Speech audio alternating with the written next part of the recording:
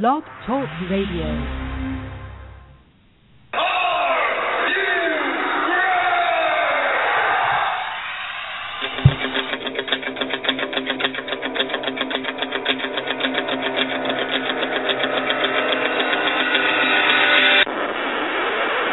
It's time for the Get Ready Show! I am the best in the world at what I do. Give me the microphone and go away! The best in pro wrestling talk. And that's the bottom line, because Stone Cold Jackson.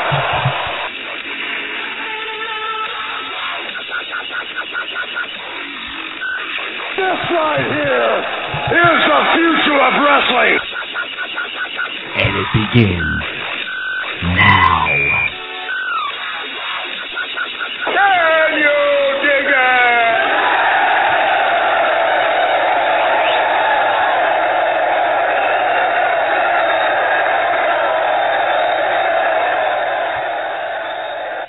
Good evening, everybody. Thank you so much for tuning in to the Ken Reedy Show, the best in pro wrestling talk, starting this week, a special time, 7 o'clock, but we're still going to give you the full 2 hours tonight, so thanks for tuning in. And the phone lines are heating up already. We're going to get to you ASAP. Just to let you know, our call-in number is 347-838-9815. That's 347-838-9815. That's the number to call. Be sure to check us out on Facebook, facebook.com/The Ken Reedy Show. If you already like the page, go find a friend. Bring a friend over. Come on, join us there. And remember, each and every week on Monday Night Raw, we have a Raw chat going on the Facebook page. We'd love for you to join in and give us your opinions during the run of Monday Night Raw. As always, you can follow us on Twitter, @The Ken Reedy Show. And, of course, thekenreedyshow.com is our website. And if you want to see yours truly call in the wrestling action for NWA on Fire, our TV show is on Friday nights, 11 to 12 o'clock p.m., well, 11 p.m. to 12 o'clock a.m. Check us out Friday nights on Me TV. That's NWA on Fire. And as always, when we're talking wrestling, the best in pro wrestling talk, I got my tag team partner, Dave's on the line. Dave, how you doing tonight? I'm doing great, ready to defend those Wrestling Radio Tag Team titles. Let's do this. Nice. I am flying right now. I'm going to try and settle down. As most of you guys know out there, I am a 49er fan, so very excited this evening that we're finally going back to the Super Bowl. Have not been there since 1994, so I am extremely excited that we're going back to the Super Bowl. And, man, the NFC Championship game ended, and I was like, Niners, brought a tear to my eye. And then I was like, oh, my God, I got to remember what happened this week in wrestling. So, going to get things settled right now. We're going to get going. We're going to focus on wrestling, high-energy show right now. And the first thing I'd like to talk about that's very exciting for us and the wrestling world and one, Steve Off, who has become kind of a friend of the show, and he is actually going to be calling us a little later on, but TNA is doing this new thing, this gut check thing, where they're going to be having people vote for someone to get a match on TV for gut check.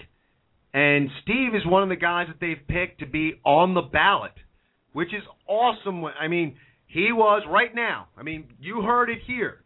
The Ken Reedy Show, the best unsigned talent of 2012, is on his way to potentially getting signed with TNA. He is making headway right now. He's right there. So Steve's going to call in. We're going to pop up the link. It's on the website, thekenreedyshow.com. We're going to put it on our Facebook page. Go out there and vote for Steve Off to get his match on TV, on TNA. But, Dave, I mean, how exciting is this? The guy, not even months, less than a month after he wins the best unsigned talent right here on this show, he's got a shot at a televised match on TNA Wrestling. How cool is that? That is pretty cool, and I'm very happy for him, and I'll definitely be voting for him. You know, I see a lot of potential in Steve, and, you know, he's got something that a lot of guys don't have when they're in the wrestling business, and it's just, you know, some sort of it factor. And he, you know, when I look at him, he screams like, you know, put him on TV, and I hope that he makes it to TNA Impact Wrestling through this gut check voting. And like I said, I'll be voting for him, and you know, you all get out there and vote too, starting tomorrow on TNA or ImpactWrestling.com, and vote for Steve off, because he's worked his ass off, no pun intended, to make it to the bright lights of television and professional wrestling, and you know, he deserves it. Yeah, like I said, we're going to make it easy for you. You don't have to search around trying to find things, or just go to the KenReadyShow.com. We're going to put the link up there. Again, like Dave said, the voting will start tomorrow. So we'll have the link up on the website as well as our Facebook page. So get out there and vote. And we'll have Steve talk about it when he calls in a little later on. But I believe it's going to be you can vote once a day. So if you vote tomorrow, make sure you vote Tuesday, and we'll get all the particulars when Steve calls in later on. I'd like to talk briefly, since we hit a little TNA right now. Interesting turn of events in TNA. The tradition of wrestling weddings took place, the grand tradition of wrestling weddings, and interesting turn that we have Taz is now involved in Aces and Eights, and could this thing with Steve off potentially be, you know, Taz's involvement with Gut Check? Is he going to bring in some new guys as part of a younger faction? What's going on here? But Dave, your thoughts? Like, what do you think of Taz now allying himself with Aces and Eights? Well, I to be honest with you, it's kind of I got some mixed feelings about it. I didn't watch Impact Live. I was at my regular job, my non-fun job. This is my fun job currently for everyone out there that's listening. But my non-fun job that pays my bills, I was there that night, and you know, I took a break, went on the internet, and saw that Taz joined Aces and Eights. So I went back and watched Impact on DVR when I got home.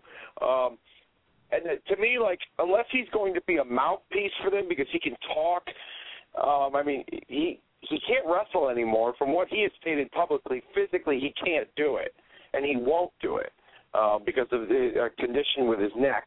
I guess you want to say maybe it adds some credibility to have a former world champion and a guy of his stature a part of the group, but I really don't know, to be honest with you. I was just kind of like, and then for it to happen during the wedding, you know, there was no build-up towards it. And it kind of contradicts the fact that with Aces and Eights, like, Mike Knox and Doc both got unmasked, and, like, they almost got kicked out of the group. Taz never wore a mask, and his identity is shown as now he's a member of Aces and Eights. I don't understand the theory behind it. I'd like to get a good explanation as to why he did it. Hopefully next week on Impact he will do that. But, I mean, if it's for credibility purposes because of his name value in wrestling, then I guess it's a good coup for them. I mean, I don't know. Well, I think that you hit the nail on the head with that. I mean, you know, right now with Ace and Eights, and we discussed on this show that you know, that they're not winning matches. They're these big reveals they're having are, you know, cast-offs from the WWE, and guys that really didn't have a good run necessarily in the WWE. I mean, you know, you look at Doc, and Doc was Festus, and then you know, CM Punk's bodyguard basically. You know, Mike Knox never really found a niche in the WWE. You know, I mean, you had Devon, which I liked that reveal, but maybe it's something where they needed to beef it up and give it a little bit of star power. He would be a good mouthpiece. I think it'll definitely add something if he's still, again, and it's all up in the air what's going to happen, but now you have someone as a commentator who is in favor of Ace and Eights and is supporting Ace and Eights, and that can add a little different dynamic in the broadcast booth if he's still going to be commentating. I kind of like it, but I think you're right. It's almost cautious optimism. Where are they going to go with it? How far are they going to go with it? But I do like the idea of giving Ace and Eights a little bit more star power right now.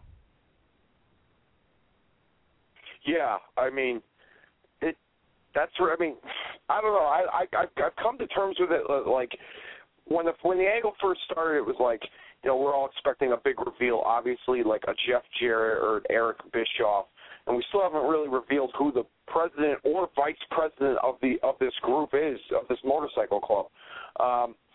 And plus, I mean, is Taz tall enough to ride a motorcycle? Like he's a short guy, so I don't know. I don't even know if no offense to Taz, but I mean, maybe he could sit in a sidecar or something. But I mean, now I've come to terms of it that this Nexus group is like, I'm sorry, excuse me, I was getting to that thought. This biker group is almost like the Nexus in a way. Bunch of young guys who hadn't really gotten a break, who are basically coming in to kind of, make their break and doing it in, in an unconventional way. I think there will probably be like one big name that will be added to that group that maybe will be the president or vice president. I don't know. I still have a feeling that they feel that the internet kind of found out that they wanted to use Jeff Jarrett. They're backpedaling and still trying to figure out a way so that they can fool the audience, but eventually they'll go back to that. Well, at least that's in my opinion. So I don't know. It's weird because, like, at what point with Ace and Eights, and are they close to it right now, that the masks and everything, and that's cool and all, and they're trying to build that suspense of, all right, who is the prez and the vice prez, and who's really pulling the strings, and I get that. But at what point does Ace and Eights get to where it's, oh God, just take off the masks already? I get the suspense, and we're waiting, but there's a fine line in drama, not just wrestling, but drama where all right, now just get to it. Like, you're staving off the climax way too long. We need to know. Just tell us. And the storyline's been going on for a little while. Have they reached that point, Dave? Like, do you think that now it really, like, just, if it's going to be a faction, let's just make it a mean, badass faction, and let's just end this whole reveal kind of crap, and let's just go with, like, straightforward motorcycle gang?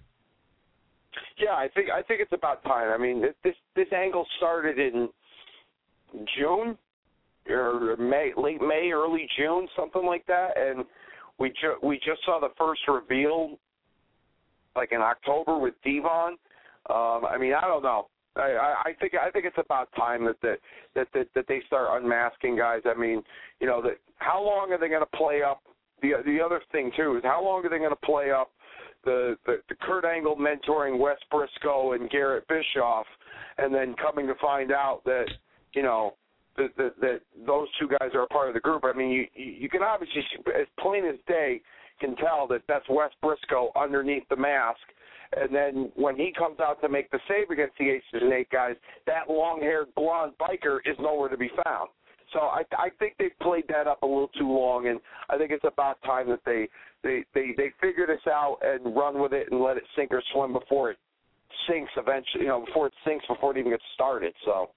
Yeah, because I mean, I like groups. I've always been a fan of groups in wrestling if they're done right. I like factions, and I think this could fly. For a little while, but it's almost like they're hanging their hats on this reveal. Like, just make them, look, having a motorcycle gang running roughshod over your promotion works. It'll at least work for a certain amount of time. You don't have to add this, addition of some of the guys are masked. Now, and they keep, like you said, they keep preaching the importance of the mask. Don't lose your mask. Two guys have lost the mask, and they're still in the club. Taz comes in, has no mask. So they have these vignettes of talking about how important the masks are, but in actuality, in practice, it doesn't seem like it's that important at all. And, you could have, I mean, you and I, Dave, we're both big fans of Sons of Anarchy, you know, and it seems at times that they're kind of trying to hit on that, and they're trying to capitalize on that show being huge. And we all know Eric Bischoff has his motorcycle club show, his reality show, Devil's Ride. That would work, just as the culture of the motorcycle club and having them kind of running roughshod over TNA Wrestling works in and of itself. That's fine. That's enough. You don't need the reveals, and the problem is that once you have, you know, the longer it goes, the bigger name you need it to be. And if it is going to be Bischoff in the long run, which is something that we're all expecting, well, then just, you know, do it already. Just reveal him already. So, you know, I don't know what they're doing. I like the Ace and Eights, but I think it's time for them to, you know, really just unmask everything. Put that aspect of the storyline in the past and just give them, you know, their badass motorcycle gang. 347-838-9815 is the number to call. We're going to get to your calls in a little bit because there's so much going on in the world of wrestling. We touched a little bit on the ins and outs of what's going on in TNA wrestling. But you know what? Brothers and sisters, we have reached that time of year. The most wonderful time of the year is wrestling, fans. We are firmly in WrestleMania season, so obviously our shows are going to be a little bit WWE heavy going forward the next few months. You want to call in and talk TNA, NWA, independent wrestling, whatever, by all means, call in. You know, we let you guys run the show, but we're going to kind of swerve over a little bit, and we're going to talk a little WWE, and we're going to start off our WWE conversation by talking about the most controversial, maybe the most polarizing figure in the history of wrestling. Some hate him, some love him, but he keeps selling T-shirts. You know who I'm talking about, Mr. John Cena. And I find this very interesting because I don't know what to do sometimes with some, you know, fans out there because, man, Cena haters, there is no satisfying you guys. There's no satiating your hatred for him. 2012, man, they buried Cena for a big chunk of the year. You Cena haters got to see Cena lose a lot. You got to see him lose the most important match of his career versus The Rock at WrestleMania.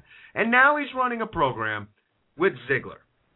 And I get it. And Ziggler's a guy that you want to build up and you want to make look strong. But Ziggler's got the briefcase. And Ziggler beat Cena when the briefcase was on the line. And I get it that sometimes, you know, recently it looks like Super Cena's back and he takes every finisher on the planet and he's still able to win matches. However, they tore Cena down for the better part of last year. He's going to, whether you like it or not, if it's not him versus The Rock at WrestleMania, he's going to have a major matchup at WrestleMania. He's John Cena. Okay, he's the name you identify with this era of wrestling. They have to do something to build him back up a little bit. And he's John Cena. If he's going to beat Ziggler a couple times, I'm okay with that. I think Ziggler is talented enough where Ziggler is actually coming out of these losses looking good. I think people are seeing these losses saying, Ziggler can main event. Ziggler can go. So I think being on the spotlight with John Cena, the wins and losses don't matter as much. I don't think it's burying Ziggler when he loses to John Cena. I think Ziggler looks good. I think this whole program with John Cena has been very good for Ziggler despite the win-loss record. I think it's good for both characters. I think you're starting to build John Cena back up. If they're going to go Rock Cena again, you can't have Cena on a massive losing streak. You know, I just don't get it, though. Like, Cena haters, you should have been satiated by what happened last year, and yet the minute the guy wins a cage match, it's like, oh, God, you're putting the wrong guy over. So I don't know. I mean, I'm okay with it. I think it's still okay in wrestling. I don't think Ziggler's losing anything. Your thoughts on the whole John Cena thing right now in wrestling? I mean, it's obviously this you know, Super Cena, whatever you want to call it, is to build him back up towards his WrestleMania match, whether it's Rock or whether it's against, somebody else. But, I always look at it like this with the John Cena haters, and Shane Helm said it best on our show, like, if people on the internet hate everything, okay? They absolutely hate everything. They critique it. I mean, there's nothing that they, that they like. But if you don't like it, don't watch his segments. I mean, it's, there are a lot more people out there that like John Cena that watch him, and it shows in the numbers with the ratings. There are people out there that don't like to watch 3MB, especially if they're on twice or three times during a 3-hour Raw. Guess what? The ratings show that people don't like to watch them. Did you see them the following week on Raw twice? No, you saw them once, and it was a quick segment, and that was it. I mean, you don't like it, do something about it. Like instead of bitching about it, you know what I mean? I'm so tired of it. I mean, the dynamic was cool last year. We were in Miami, with the Rock Cena thing, and obviously there were a lot more Rock fans than Cena, and it brought that, big fight feel to it. And maybe they'll do it again in Jersey this year if they decide to go Rock Cena too. But, like, John Cena's not going to be the last guy that the internet hates. They're going to hate somebody else when they become the top. If Dolph Ziggler ever becomes the man and the top guy, or if it's Ryback, they'll eventually end up hating one of them too because they've been on TV for so long. You know what I mean? Give me a break. I'm so tired of hearing about it. And it's funny. It's funny to say because, and I think part of the hatred with John Cena came from, and we've talked about it a lot, but for a bulk of his tenure, and when you look at Cena. If you're going to look at eras, if you're going to look at, the 80s and in the WWE, and first name that comes to mind is probably Hulk Hogan. The 90s, first name comes to mind is probably Stone Cold. You look at 2000 to 2010, John Cena's the guy. Now, if you take those three, I agree, he's probably a distant third as far as where you're going to rank them historically, but he is the guy. For better or worse, he's the guy for this era. And I think a lot of the criticism for John Cena, a lot of the hatred towards him, came from the fact that this was one of those eras that they did not do a good job at developing a lot of other talent. Other eras, I think the rosters were more full of talent than they were during the bulk of John Cena's reign as the guy, the number one guy. But what I find interesting is now, like you're saying, people still feel the need to piss and moan about Cena more than enjoying other things. More than ever during the John Cena era, the PG era, right now, there's other stuff to watch. There's a lot of other stuff to watch. You could be into The Shield. You could be into what Ryback is doing. You could be, wondering what direction they're going to go with Randy Orton's character. You got Damian Sandow. You got Cody Rhodes. The tag division is getting better. You got Cesaro, great young talent, great, U.S. champ right now. The world title picture is kind of convoluted in an entertaining sort of way. There's a lot of guys surrounding the world title. There's a lot of stuff right now. And I find it amazing that still, like, why center yourself around hating the one guy? Like, why not just love everything else that's going on? And so if you hate him, like you said, turn off John Cena segments. Don't watch Cena.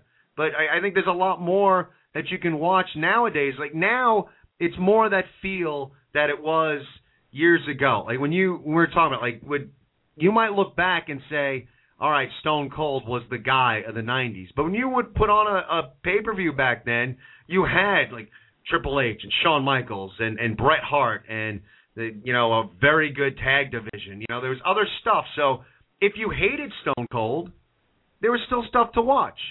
And back with Hogan, you had other talented guys. You had a good tag division. The IC title was tremendously important back then. So if you hated Hogan, there was other stuff to watch. For a lot of John Cena's tenure, I don't think the product was that good, and John Cena became the focal point of everything you didn't like in the WWE. Now there's a lot more stuff to get into. And still, I'm like tooling around on the internet, and there's so many people that are annoyed with, John Cena going over on Ziggler. But we're in WrestleMania season.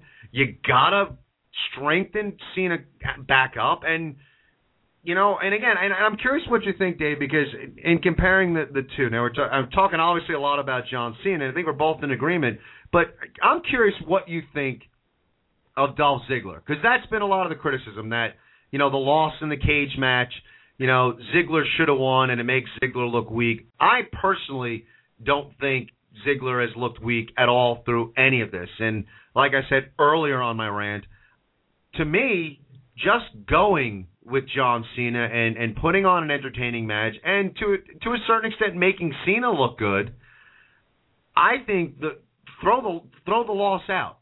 I don't think the loss matters at all. I think Ziggler slowly but surely is changing people's minds, and even in losses, putting himself in a category where now you can really start to see him as a main event kind of guy. So the losses really don't concern me about Ziggler. I think Ziggler's doing a good job. Your thoughts? As long as he's still holding that briefcase that guarantees him a world title shot for up till next, this upcoming July, he doesn't look weak to me at all, because he can cash in that opportunity at any time. He's always put on great performances. He gets better, as the weeks go on. His promos are better. He's got this little faction with AJ and Big E Langston. I'm not really a fan of the whole Big E Langston thing, but I mean, I think this is just a stepping stone for Dolph, and this is to give, Langston, something to do, being a new face in the company and seeing how well he can perform with, a big name like John Cena. And the AJ thing just kind of worked. So, I mean, plus, Dolph Ziggler, to our female listeners, I would imagine you think he's a good-looking guy. So I can't understand why he would ever want to be with a Vicky Guerrero in the first place, other than just to leech off of her for favors in storyline terms. Now he's got, what he wants. He's got the world by the balls, the company by the balls. Now he can get rid of that old hag and hang out with, the hot AJ. So it makes sense and it works. I've had an interesting discussion with Mr. Trivia on Facebook, who's listening currently, and I know he'll be calling in shortly, about, he says that Dolph Ziggler is not the guy. Well, let me just reiterate. He will not be the guy that's going to sell merchandise and tickets and be the guy that you're going to see all over T-shirts and posters and programs and all this stuff. But he's going to be the guy that company relies on when they need their top guy to be carried during a match. Because a lot of the Cena haters out there have said, John Cena can't wrestle, okay? Well, Hulk Hogan had 5 moves. Steve Austin had about 6. John Cena's got about 5 or 6, okay? But you put John Cena in a great match with Triple H, with The Rock, with Dolph Ziggler, with Undertaker, whoever, Shawn Michaels he's been in there with, and they've all been good to great matches. Yeah, he's had somebody in there with him that has a little more experience, but he's held up his own end too. So Dolph Ziggler is going to be, like I said, the anchor that basically helps carry that company towards the future. He won't be, the one that's going to go do Make-A-Wish, and he won't be the one that, the bottom line is I look at Dolph Ziggler as the modern-day version of what they used Shawn Michaels and Bret Hart for the actual in-ring performing and wrestling of that company, as opposed to the overall broad star power that they really look for in a top guy. And it's a good comparison you bring him up to Shawn Michaels, because as good as Michaels was, and Michaels had some great matches, tremendous, obviously, in-ring performer, but not a guy that really had a lot of crossover, appeal. He wasn't the guy that you saw going out, on the talk shows and out meeting kids and doing that. Michaels he was a wrestler, aside really, I guess, from being in Playgirl.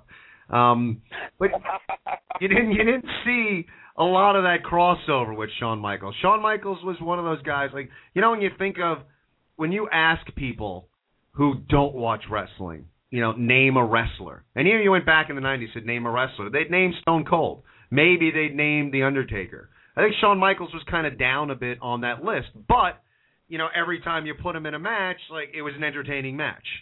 Guys like Hogan and Austin and Cena, they really have that crossover appeal where, it's just kind of like an it factor, whether it's a look or a presence or, whatever it is that they kind of cross over. Right now, again, it's a good comparison because as great as Ziggler could be, and Ziggler could be great going forward, but, you survey 100 people right now and say, name a wrestler, you're going to have a lot of people who say John Cena, probably have a lot of people say The Rock. No one's going to mention Dolph Ziggler. But you're right. Well, he is a guy that for wrestling fans, you put him in a main event at a pay-per-view, he's going to make whoever he's going against look good. He's got that knack where he looks good and he makes his opponent look good. And I wouldn't mind, again, and it's funny because I'm not even going to buy that T-shirt. I hate his T-shirt. I could not picture myself wearing his T-shirt. So you're right. He's not going to sell merchandise through the roof. He's never going to be that guy. But he is the guy as far as, putting the company on his shoulders. He's a guy that, hey, we need to make someone else look strong. We need a solid match this week on Raw. We don't know what we're going to do next pay-per-view. We need a solid main event. You'll be able to slot Dolph Ziggler into that role and start a program, and he'll give you a solid quality match each and every time. And that's a guy you want in your company. And I think the matches with him and Cena have been really good. It's been a good program. 347-838-9815 is the number to call. We've had some people on hold, so we are going to go out to the phones right now, and we're going to start off with our buddy Tony. Tony, are you there? I'm here, Ken. How are you doing this evening? Battling a cold, actually. Sucks, man. Everyone's battling colds. I hope I didn't give it to you through the airways, but no, I don't think so. But what's this week?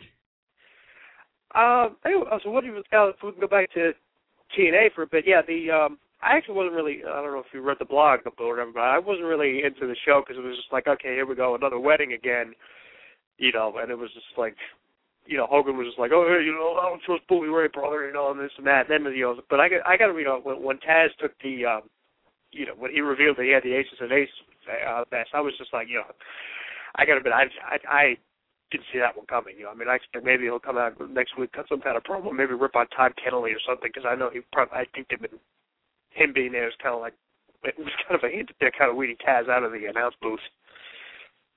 Yeah, maybe that's it. What do you think of it though? Do you like Taz joining? What's your opinion on the direction they're going? I think he'd be, I think he'd be a good, if you want to call him a manager or a mouthpiece or whatever. But I think he'd be good at that. Like you say, he's not going to be taking, he's not going to be getting back in the ring anymore. But I think he could be, I think he could be a really good, he could be a good mouthpiece for the, for the stable. And I got to agree. Even the thing is, it is getting really long. It's like the thing with the masks. It's just like, at first it was like, okay, well, who are these guys? And now it's just like the masks. Like, oh, you have to, it's just like, okay, here they are the guys with the masks again. It's just like, and you got, And so. The weird thing is that it's not like. Again, they're not really giving us a clear-cut explanation. They're not luchadors. They're not, they're not knocking over convenience stores. They keep saying, oh, the masks are so important, but they're not really giving us an explanation why. And like I said, and they're not really punishing guys who are losing their masks. So they're talking a good game, but in practice they're not. Kind of following up and being consistent with the storytelling. So, to me, like I said earlier, take all the masks off and just make them a badass motorcycle gang. You don't need the masks. It just kind of, it makes the storyline a little convoluted, and I think the mask aspect of things is kind of unnecessary right now. Unless they really just, like Dave alluded to, that they're trying to throw off internet fans. Maybe they just don't know. And they're keeping the masks on these guys, and maybe it's in a state of flux that they don't know who's going to be the leader. And whoever's got the masks on right now is kind of it's not going to necessarily it might not be the same guy who gets unmasked. Who knows? But I agree. I'm not a big fan of the masks right now. Your thoughts on Dolph Ziggler and where he can go as far as his role in the company? Well, I think the guy is the guy could definitely go in the ring. I mean, his matches with Cena have been the last couple of weeks have been really good. Despite I know you just went on the big pants Cena haters, but I hate to say it, but because him losing, he didn't. I mean, I personally didn't think he had to lose both matches. I mean, I don't know. He's got the briefcase. He's had the thing for 6 months, and it's and he's gonna be in the Rumble now, and so it's like, when is he gonna cash the thing? Is he gonna cash it in eventually? I mean, it's like, it seems like, I don't know. Some things, it just seems like they don't know what they're gonna do. It's like it seems like like the focus is always like within Vince's eyes. It's like okay, it's seen as the poster boy, and then it's just like. Just you got to keep having him beating everybody, and not, because like you even said back in the day, Hulk Hogan was the big guy, but it's like he would like on the like at the garden shows or wherever, it's like he would at first he would lose or he would get like whether it was no. I just think when they look at WrestleMania, and that's their big event, and John Cena is their guy, and they got to build him up now. Again, like when I went on my rant about Cena haters, my thing is he's being phased out. I mean, it's happening. Now, they may be looking at right now, like this year's WrestleMania, he's still marketable. He's still one of their big names. So they got to build him back up. But they're definitely starting to phase him out and looking to life beyond John Cena. So I think right now it's short term. Let's build him back up. Let's make Cena look strong. Let's market the hell out of WrestleMania with him in the main event, and then, let's see how the rest of 2013 goes. And you know what? What he's done for the company, he's earned that right. He's earned the right to get built up again and maybe have one last run with the WWE title. But I think he's on his way out. Yeah, well, I mean, I definitely see him having a run with the belt again this year. But he might be getting phased out. I mean, it'll be 11 years this June since he's been there. So like I say, I'm actually like I say, Cena. He's I mean, he's shown like I say, he has had some really good matches. With Ziggler, but with Punk. I mean, the match with Rock at WrestleMania last year, I enjoyed. I mean, the guy can actually work in the ring. So even like sometimes when the fans change, you can't wrestle at him. It's like sometimes it's like, okay, that's just a reason to just root against the guy I hate. He's definitely a lot better than people give him credit for. Maybe part of it is allying himself with jean shorts, and that's kind of been a tough sell. But I don't know. Generally. I'm entertained with John Cena in the ring. I'm not saying he hasn't had stinkers, but generally I find his matches entertaining. Again, I think a lot of the hatred comes from that a lot of his tenure, the product wasn't that good. And if you hated the product, John Cena became the poster boy of hating the product. And, I think he gets a little undue criticism. So, that's just one man's opinion. Tony, as always, thank you for the call. Thanks for supporting us. And you guys out there, you don't know already, check out our website, Tony blogs for Raw, SmackDown, and Impact each and every week. You want a comprehensive recap of all those shows, go to thekenreddyshow.com and check out Tony's blogs. Thanks a lot for the call, Tony. Oh, you're welcome. I love calling in there. I appreciate it. We'll talk to you next week. You bet. Take it easy. Now let's stick with the phones because we've had some people that have been on hold for a while. Let's go out. We got Mr. Trivia on the line. Mr. Trivia, are you there? Yeah. Hey guys, how you doing? Doing all right. How are you? Good. First of all, Ken, congratulations on your 49ers. A well-deserved win. Thanks. I appreciate it. I lived a little bit and died a little bit today during the game. Mr. Rosenbluth. Mr. Right. Dave out there. How are you? Yeah, I'm here. Good. I'm starting to slowly agree with you now with this Dolph Ziggler deal, and every time I've been talking to you about it, it's starting to make more and more sense. But what I'd like to talk to you guys about, if I could, is first of all, I didn't see this thing coming with Taz at Aces and Eights, that completely just floored me. What do you think of the possibility of maybe making Taz the leader of TNA? Because, you know, like you guys said before, he does have good mic skills. He's a good talker, good spokesman. And, Dave, you mentioned something about the other big superstars, Hogan and Austin, and their moves and everything. You're getting pretty generous giving Hogan 5 wrestling moves. That's pretty generous of you. But well, he had the point. Yeah, One. I understand what you're saying. Yep, a valid point. And what do you guys think? Possibly maybe a Ziggler-Cena match at WrestleMania and put the briefcase up again? Do you see that possibly happening, or no?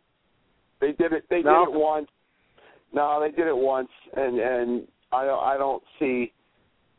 No, I just don't see it happen. I think that's too much for Dolph Ziggler, you know, at WrestleMania like that. I will retract my statement from last week by saying that I do believe now more than ever that Dolph Ziggler will cash in at WrestleMania. And well, he only has until WrestleMania, right? What's that? He only has until WrestleMania to cash it in, right? No, I guess technically he's got a year, so it's till whatever. Till July. The Money. That was when the Money in the Bank pay-per-view was. Okay, Yeah. Thank you for clearing that up for me. I thought it was just WrestleMania itself. And one other quick thing before I go, guys. Do you think there might be a possibility, because I really think that The Rock is going to take the title from CM Punk. If not, do you see possibly CM Punk and The Undertaker at WrestleMania for the title, or would you possibly see John Cena versus The Undertaker at WrestleMania? I think. Well, I mean, I don't see Punk with the title going into WrestleMania, and I think we will see Taker Punk. That would be my prediction. No title on the line. To me, I think I see Punk losing the belt, pissing and moaning about, you know, lack of respect and yada yada yada. You know, cutting a good respect kind of promo, and you know, then you hear the gong and Taker comes out, and, you know, the most respected guy in the locker room, and it's, you know, it's Punk trying to earn respect versus the streak. That's how I look at it playing out. What about you, Dave? Yeah, I would. The only way that they would get to CM Punk and The Undertaker for the title, I mean, obviously Punk would have to win. I've heard rumors that Punk might actually win at the Rumble, but lose it to The Rock inside the Chamber. I mean, if you really want to make it interesting, because everybody knows that it's going to be John Cena and The Rock. Well, here's what I would do. If they're going to have The Rock win the title, okay, you have him beat CM Punk at the Royal Rumble. However, the Royal Rumble in the past few years, every superstar has been eligible to enter the Rumble, including the guys who did not win the championships in the previous matches earlier in the night. What if CM Punk pulled the big coup over everybody, lost the title, but won the Royal Rumble, and then he decides to totally spit in the face of the title and have no respect for the WWE and challenge for the streak as his match at WrestleMania? You know, instead of, you know, saying, I won the Royal Rumble, but you know what? I did 441 days with that title. I don't want the belt anymore. I want to end the streak. Oh, that's possible, but I kind of, and it'd be interesting to see how it's booked. I almost have the feeling that we're going to see Rock versus Punk after the Rumble match. That could be interesting, and that's going to be the main event. Yeah, that would be awesome. Dave, do you see WrestleMania? What was that? You saying Rock and Punk at WrestleMania? No, I'm saying that at the Royal Rumble, I see Punk and Rock going after the Rumble match.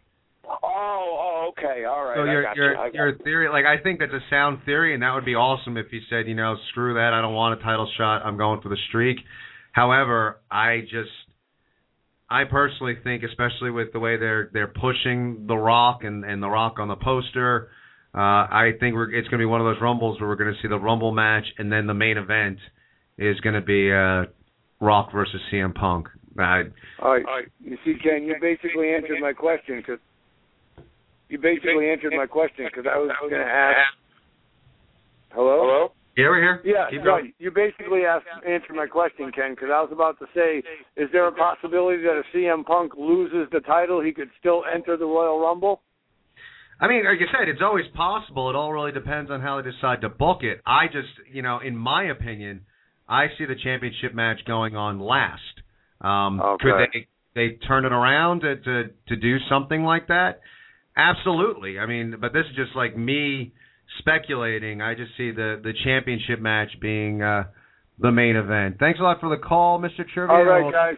And let's have our thoughts and prayers out for superstar Billy Graham. I understand he's gravely ill in the hospital.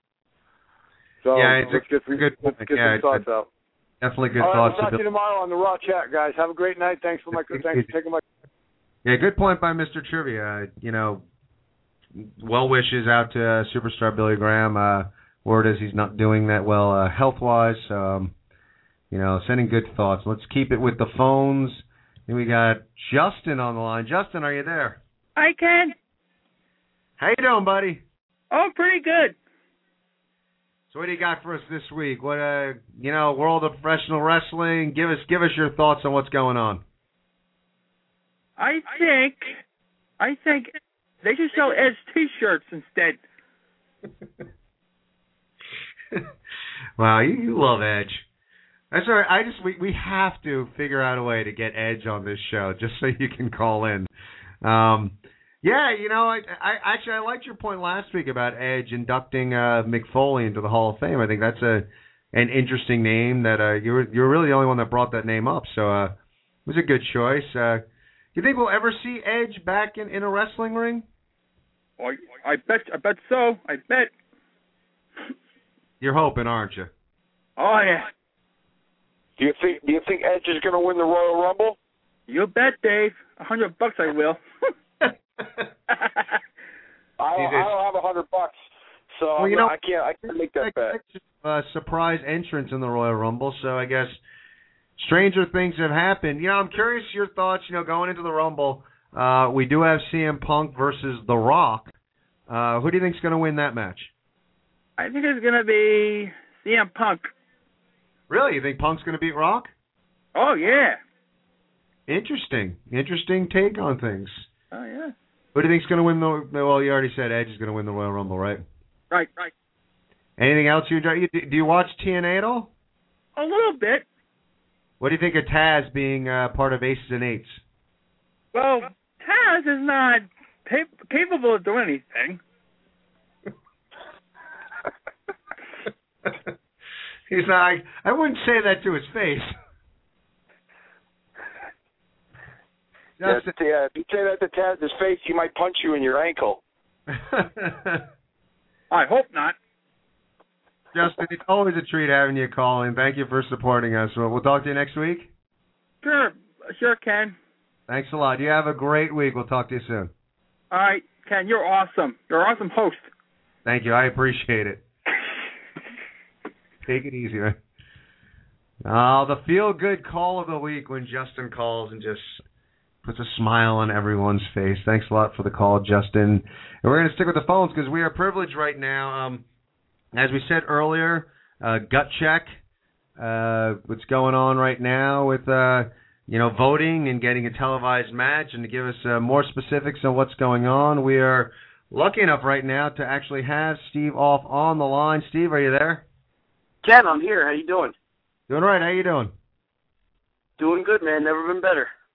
Cool. So why don't you, explain exactly what this contest is and you being eligible, and just give us all the pertinent information surrounding this TNA gut check opportunity that you have now.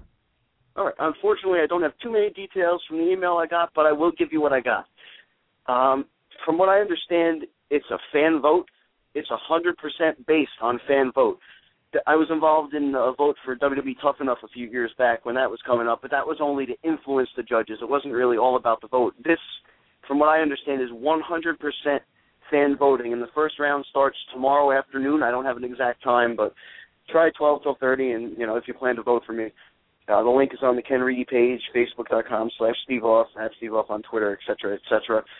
And the winner of this overall contest gets a Gut Check TV segment match on Impact Wrestling. And I don't think I need to tell you what a great opportunity that is. We've seen that every Thursday. Well, not every Thursday, but every Thursday that they have it on the show. We've seen people's careers just, I mean, we haven't seen anybody make it to the full-time roster yet, but we've seen people, get signed, go to OVW and, wait for their time. And, a tremendous talent like Taylor Hendricks and Sam Shaw, who's, a hell of a nice guy too. Guys and girls like that now have an opportunity. And I'm telling you, they are going to be the future of that company, amongst others. And, to be amongst those names, means everything to me. And, it's not a matter of if to me, it's a matter of when, and I just hope it's now because, I'm getting a little impatient. I'm tired of waiting for my shot. So if they don't want to give it to me, I'm just going to have to take it. But this is a great opportunity, guys. Please go out and vote for me. And I'm going to go out on a limb right now and say that if I win this competition, regardless if I get a contract or not, I'm going to donate $500 of my own money to the Make-A-Wish Foundation. That's how much this means to me, and that organization, too. That's another story for another day, but that's how much this means to me. And that's if I lose. If I win and then win on TV and get a contract, I will donate $1,000 of my own money from that contract to the Make-A-Wish Foundation. That's a little extra incentive to go out and vote for me, to help me do a good thing for somebody else. Because right now I don't have the financial means to do that. But if I win that contract, I absolutely will, and I'll do so. Well, that's great. I mean, yeah, that's if you're listening out there, you want to vote. I mean, that's a great incentive that Steve Off gets in, and he's going to be throwing some money towards a great organization. So be sure to get there and vote. Curious, how many wrestlers are going to be involved in this ballot? Man, a lot. Unfortunately, that could be a good or a bad thing. I'm not sure, but I think there's around 100. Anybody who's ever, been on a Gut Check on TV and lost or been in a Gut Check seminar is eligible. So there's a lot of names out there, some that are, top indie names and some that are up and coming, some just starting out. But, there's such a wide variety of talent that if I get a heavy vote right away, I have a tremendous advantage because you have too much on a menu. You don't know what you want to order. Sure, it's all good, but you don't know what you want because there's too much to pick from. So I think on that note, I think it would be a tremendous advantage if I get, a lot of votes right away. So that's what I'm aiming for. What do you think? I mean, being involved now, and you're obviously, the direction, you're heavily involved on the indie scene and obviously in TNA. What do you think of the creative direction right now and what TNA is putting out there right now for their TV product? Honestly, I like all the company's TV products right now. I know that sounds like the politically correct thing to say. My favorites are TNA and Ring of Honor right now. No disrespect to WWE, but, those two companies, they're kind of, they're on top of the world, sure, but, they're not the WWE. They're fighting from underneath. Maybe neither one will ever be on that level of the WWE, financially, but product-wise, they far surpass it, in my opinion. I think the Aces and Eights thing, you said it was dragging out a little bit. I mean, I wouldn't disagree with that, but I think there's a big payoff coming that we're not seeing. I didn't see the Taz thing coming. I mean, it seems kind of random, but is it? I mean, maybe Bubba Dudley or Bully Ray, is behind all of it. That's what I thought. When the whole wedding thing came around, I said, yep, Bully Ray's suspended. Brooks in love with him. They're going to join the Aces and Eights. That's what I thought. But they threw a total curveball at us with the Taz thing. I mean, I don't know what to think of it, but I think something big's coming. I don't think any of us can possibly predict what it is, but I guess we'll just have to stay tuned. But overall, I think the product is great. Very cool. Just curious. I mean, your schedule now. I mean, now that you're involved in the Gut Check, how many promotions right now are you wrestling for? I've got 4 consistently. That's BWO, NWA Dog, NWA On Fire, and EPWE. NWA Dog and EPWE seem to have issues with their buildings that they're booking. They need to look elsewhere because, it's not them. The management's great, the talent's great, but it's just, and I know firsthand experience with helping BWO promote here and there back in the day. Some buildings, pardon my French, are just assholes to deal with, people that run them. But, I got a lot of good companies there just in those 4 that I'm working for. I'm looking to branch out a little bit more, maybe ECWA, maybe NYWC. I mean, I haven't sent feelers out to anybody. I haven't sent my stuff in a while. I think it's about time to do that again. And, you know, I mean, there's no specific indies I really want to work for besides, you know, maybe the wrestling is fun, wrestling is respect brand. Those are all cool. Now, Steve, I got a quick question for you. With this voting for the TNA Gut Check, you know, you said there's possibly up to 100 wrestlers. So really, what this comes down to is is somewhat of a popularity contest, because not everybody sees, you know, some of these other contestants. So, right. You know, for instance, like yourself, you know, it's the people that go to the ECWE shows or the BWO shows or the NWA dog shows that, you know, follow you on Twitter or on Facebook that will that would vote for you. Is there any particular thing or way that you can figure out to kind of stand above everyone else in a sense when it comes in terms of the voting? Any kind of strategy that you have, like, you know, maybe putting, you know, some clips of your matches on YouTube for, you know, other people in certain areas to see? I mean, I don't know. I'm just trying to figure out how this could potentially help you get a contract. Would you happen to have any idea? Yeah, I mean, of course, I'm still turning stuff over in my head, still talking with Mr. Arian about what we're going to do. But the main thing is self-promotion, because a lot of guys don't get that. They make the Facebook event and they post it once or twice. Sure, their friends and their family are going to go vote for them every day, but that's it. You know, and you can't just appeal to your fans that know you and your family and friends. Sure, they're the most important people in your life, but you can't just get it out there for them. You got to think big and spread it around for everybody. I mean, I made an event invite on Facebook, invited all my friends. A couple other guys did that too. Very smart. Use the hashtag #GutCheckChallenge on Twitter. That's a plan of mine. I mean, I'm surprised how many guys aren't doing that. You know, there's the same 10 or 12 guys that I've seen on Facebook and Twitter promoting themselves. So I think right there I have an advantage to be in the top 15 or 20. And as far as pushing it further than that, like I said, it's all about promotion. I'm trying to think outside the box a little bit. I don't have a ton of time. I think it's only going to be for like a month, maybe month and a half to vote, if that. So, you know, I'm trying to think outside the box. And anybody who has any suggestions, please Facebook me, Twitter me, and please private message me so my fellow contestants don't see. But please shoot your line my way if you have an idea. And before we let you go, why don't you let our fans know where they can see you in the next few weeks in the ring, so they can get a look at you know, all the skills that Steve Ault brings to the table. Well, I believe my next show is going to be for BWO. We don't have an official date yet. It's going to be in February. We're just working things out with the building right now, but we do have a confirmed day for February. We're just not sure which date it's going to be just yet. There will be a show in February. Probably going to do something for NWA on Fire. They haven't notified me yet in regards to when the show is, if they want me on it or not.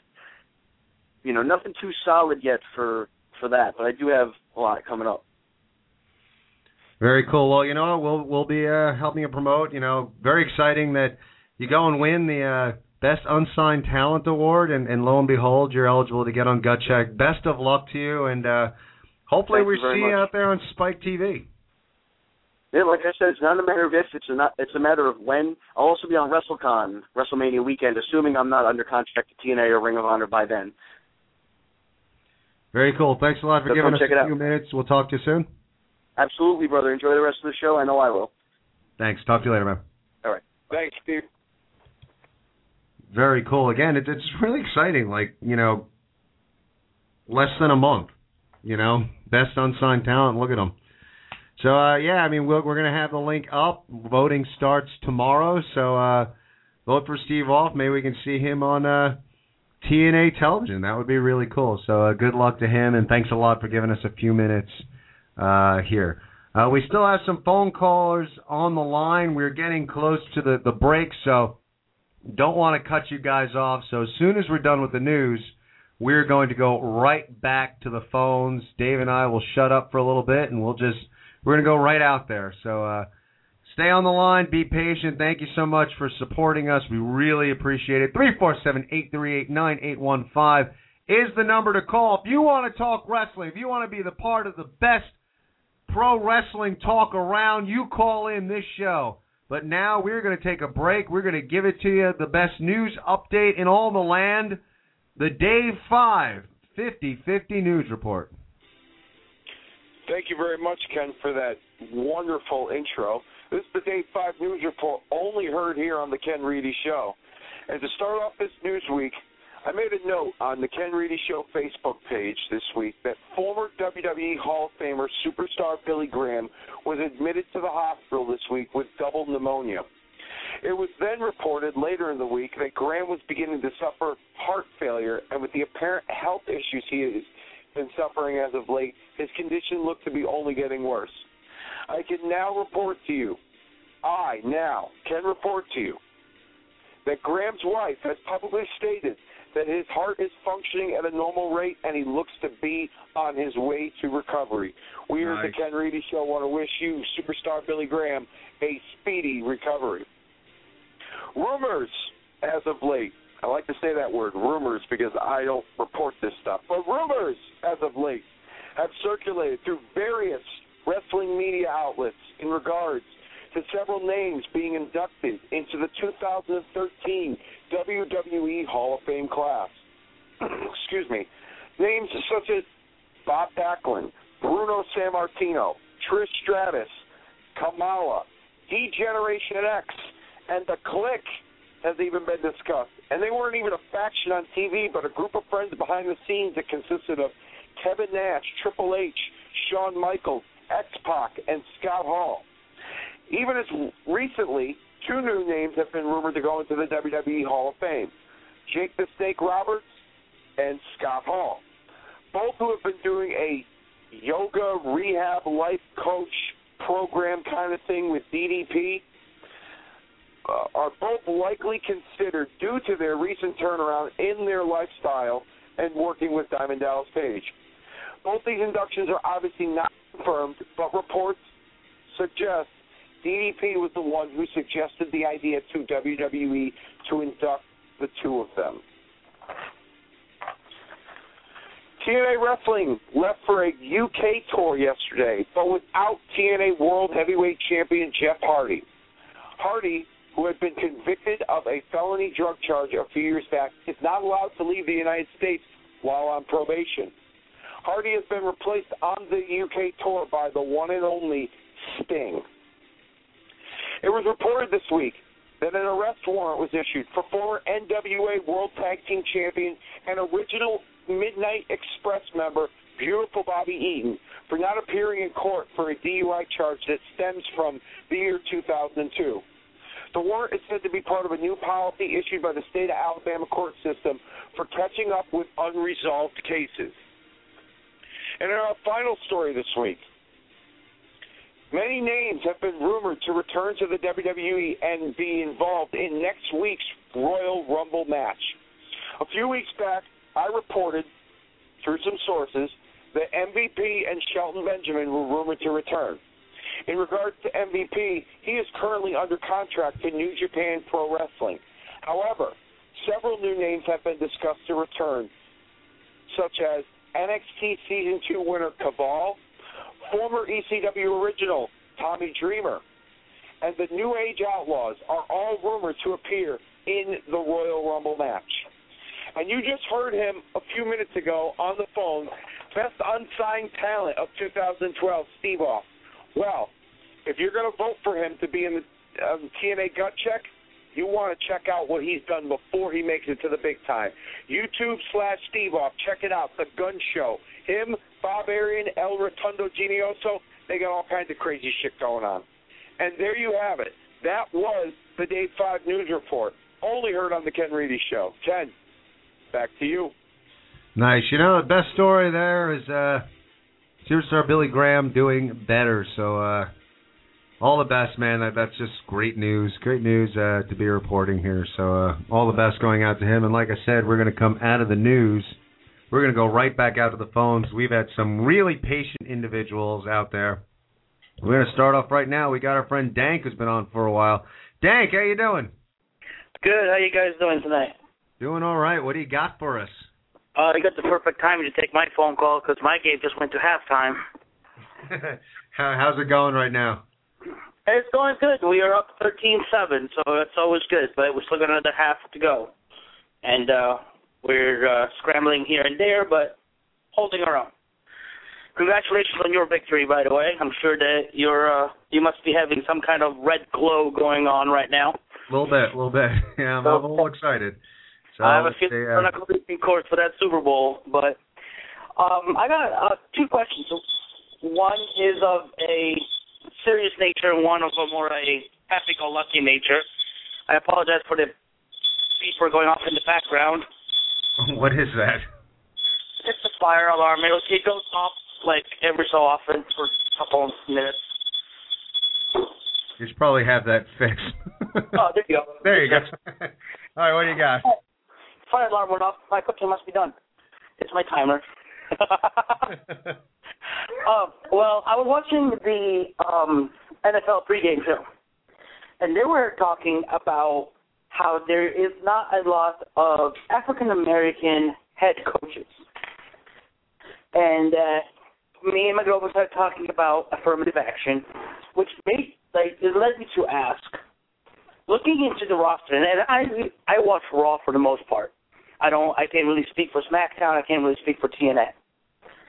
But in your opinion, do you think there seems to be a lack of African-American wrestlers in WWE or Raw to where people could think that Vince is trying to be more on the Caucasian or Latino heavy side and possibly overlooking talent from certain people?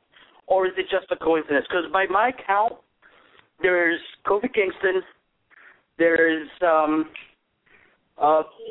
Big E, the new guy that just came on, and Booker T. And I can't think of any other wrestler that's African American. What do you think? Is it a coincidence? You forgot about Little Jimmy and R-Truth. Oh, Little Jimmy and R-Truth. Wait, do we know Little Jimmy definitely black? Do we know Little Jimmy is African American? We don't know that, but we can only assume. Okay. You know, let's get that Little Jimmy is African American. That brings up the point, the count to 5. It's definitely here's my take on it. I believe, as far as McMahon goes, now whether it's racially motivated or what he thinks or what goes on in his head, my feeling is that the only color that Vince McMahon cares about is green. And if he sees a certain marketability out of somebody, black, white, Asian, purple, whatever, I think he's going to bring it in. Now, does he think in terms that, African American is a minority, so they're not going to be as marketable to the majority of people? Does he look like that way? Who knows? But I think that McMahon looks at things more from a marketability standpoint as opposed to racially. However, I will say this, that I do firmly believe that there's always been a certain racism in the world of professional wrestling I always look back, Ron Simmons being the first African American heavyweight champ, and it was 92.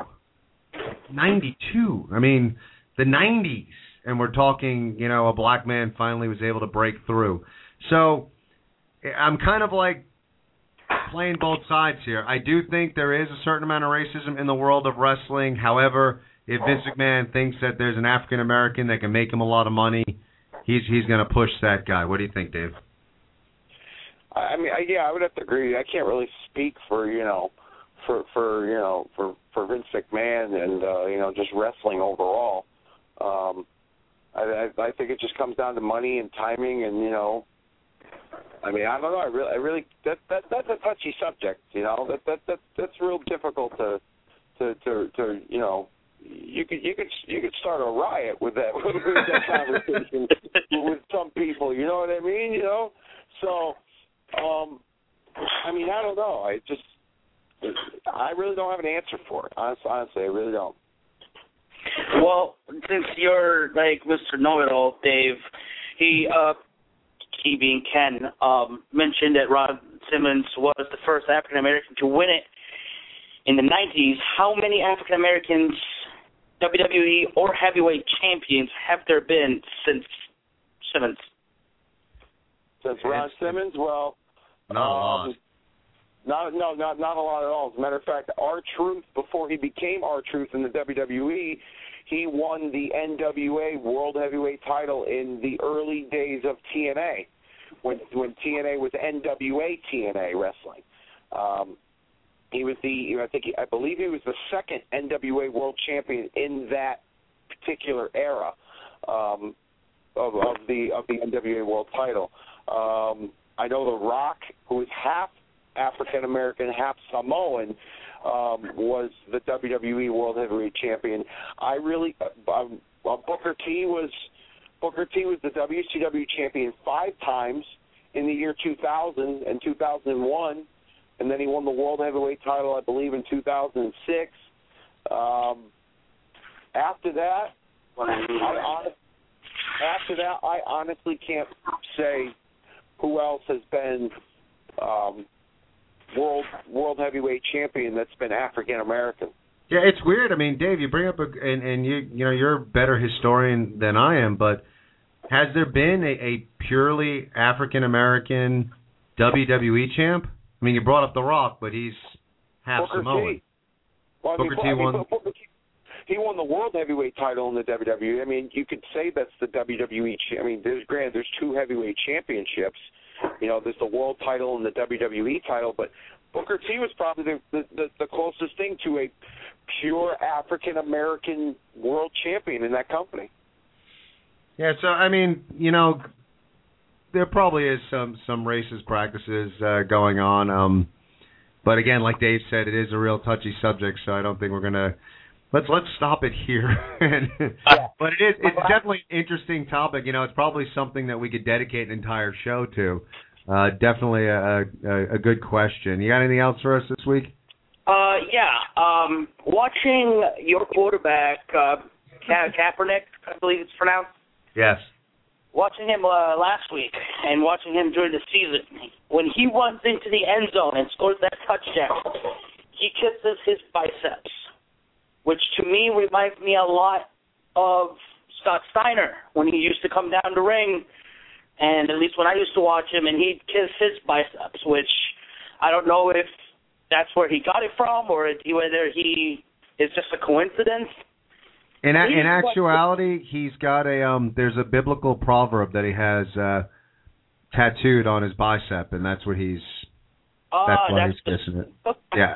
I forget what the proverb is, but that's where it's from. It's funny that you said that because I wanted to think that too. When I first saw it, I'm like, that's awesome. Kaepernick's a wrestling fan, but no, that's not the case. Well, he might be a wrestling fan, but it wasn't from that. It was from the proverb that's tattooed on his arm.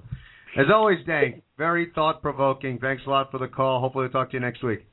All right, you guys have fun. Take it easy, man. Bye. Wow, Dank bringing up a touchy subject. Yeah, it's fun to especially nowadays when you're doing a radio show, to just dance around that issue. It's a tough issue to combat, and it's both of us here. I mean, we're not in the front offices. We don't know what goes on, but I do firmly believe that if Vince thinks he can make money off you, he's gonna push you. So. Who knows? Who knows what goes on in the offices, but definitely a very thought-provoking question. We're going to go back out to the phones because I think we got Mike on the line. Mike, are you there? Very entertaining topic and very entertaining show so far. Thank you. I appreciate it. What do you got for us this week? Oh, my God. Hey, Ken, are you thumbing through the Shawn Michaels Playgirl magazine as we speak? I hope not. Oh, God, no. The fact that you bring it up scares me. Shawn Michaels, Shawn Michaels did everything that he could to try to entertain us, and he has. I mean, over the years. But that's just so funny. And you know what? By the way, I just want to say hi to Dave. And you know what's funny? I kind of think this is funny. The Click being inducted into the Hall of Fame, I heard that that's supposedly a rumor. I heard they're going to be inducted into the Hall of Fame. Because Madison Square Garden, I was there that day, as everybody knows about what happened. Were you really? I was there that day too. And when they broke kayfabe. Yeah, that's and awesome. everybody, right? And it was great. And then what's his name? Triple H got punished for it, and it was just a great thing to see. That's how they were dedicated, to being friends and life on the road. And they were the Click. And there's a song that's out there called Click by Jay-Z and Big Sean and Kanye West. And every time I hear that song, I think of them. That's awesome. Let me ask you something. Since you were there, because I'm curious your thoughts. When I was there, and maybe it's because I was a little older and I knew at that point that wrestling was scripted, I didn't realize how big a deal it was while I was sitting there. I just, it was just something that happened. It was after the fact that I realized, when you heard the stories and and you hear about Triple H getting punished and everything that went on behind the scenes after the curtain call, then you realize, wow, that was cool that I was there. But at that moment, I didn't think it was that big a deal. I didn't realize that I was seeing something that wound up being very historical in the world of pro wrestling. Did you realize the importance of the event, or you just kind of thought, hey, it was something cool? Well, I was like, why is Shawn Michaels hugging Diesel? What the hell is going on? What, there were fans, baffled by it. There was a lady and the son. There was a lady covering the son's eyes. She's like, oh no, I didn't want you to realize that wrestling's not real. That's funny. And the other thing that I was going to bring up. We're talking about this whole thing now that I opened up my mouth about the Click.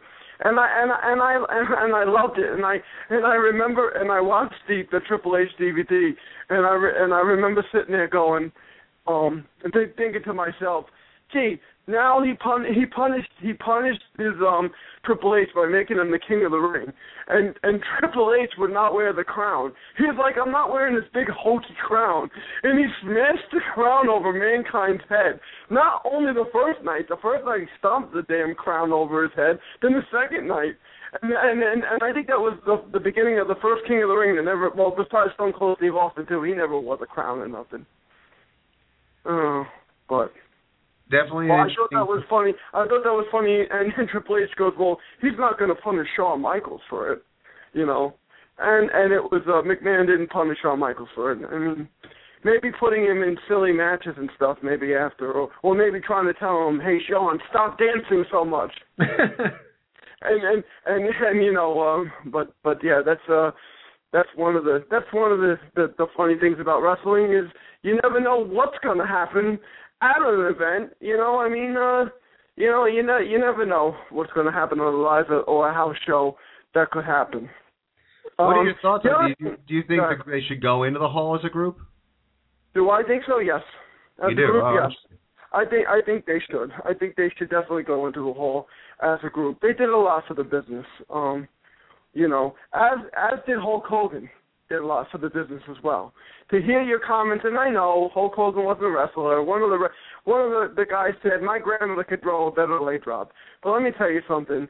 As a wrestling fan in the 80s, Hulk Hogan was the best thing that happened to me. I loved, I lived and died by Hulk Hogan. Whatever Hulk Hogan did, I just stood there and was like, oh my goodness, he's picking up Andre the Giant. Oh my goodness, and then again, the cheers turned to boos because here he is in the 90s. He's taking on Earthquake, and you can see Hulk Hogan's body wasn't the same. And people got tired of seeing Hogan rip off the T-shirt and everything. Yeah, and that's the funny thing, like everything in wrestling, like things have to change, have to turn it around, and it is interesting that they really have steered clear of turning Cena heel. It seems like for all of us that would be the natural progression, but. Right.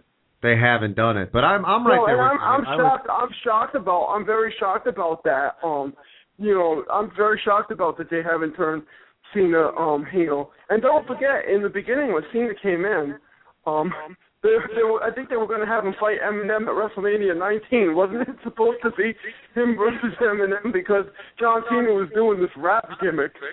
And it was out of the shadows of the rap gimmick that John, and people forget this. When he went up against Shawn Michaels at WrestleMania, they booed him. When he went up against Triple H, they booed him. So they weren't cheering for them. They weren't cheering for him for some reason. And I think it also has to do with Edge, too. People like Edge a lot. Oh, yeah, I mean, a lot of, including our friend Justin who called. Yeah, and you know what? Justin does a very good Macho Man impression. He says, oh, yeah, very well. And you know what? I applaud Justin because Justin's a diehard wrestling fan, and I like that. He's just like I like Steve Austin. I love the guy, and you know what? I'm going to vote for Steve Austin because not only is he a good wrestler and a good talented guy, but he's also a very nice guy. He was one of the first people that I met when I went into the WO locker room, and he embraced like we were family. He is a good guy. We're all like definitely pulling for him. Mike, as always, very entertaining call. Thanks for giving us a buzz, and hope to talk to you next week. Oh, you got it, guys, and I'll be listening. And Dave, you know, I let you do the news this week, my brother, and you gave us some good news. And I'll be talking to you guys next week. And Ken, as always, like I said, you're doing a great job. Keep it up, Ken. And I will always support my indies. Just support, as well as you guys support all the indies. And keep on checking out for some stuff from BWO, EGW, ECPW, and so on. So I'll speak to you guys later. And and by the way, guys. Yeah. Tomorrow, listen, I got one more thing. Okay. Now, tomorrow, Obama is supposed to be speaking, correct? About he's going to. Oh, we're not going into politics, please. Listen, I have to because it's very important. Okay, Bob Arian. I heard he's on his way to Washington to try to get the vote out for Steve Austin. I hope he doesn't do it. I mean, come on. That's what I'm hearing right now in my earpiece. I have an earpiece, and I'm hearing that Bob Arian is going to attempt, and that's how he's going to get Steve Austin to TNA. He's going to jump out of the crowd and say, "Vote for Steve Austin," and I hope it doesn't happen. That'd be awesome, Mike. Thanks a lot for the call. I hope it does happen. Go Bob Arian. I love him. All right. We'll talk to you soon, man. Take care. All right, you too. Wow. Mike, hey, Mike, thanks for calling after my news break. Holy cow.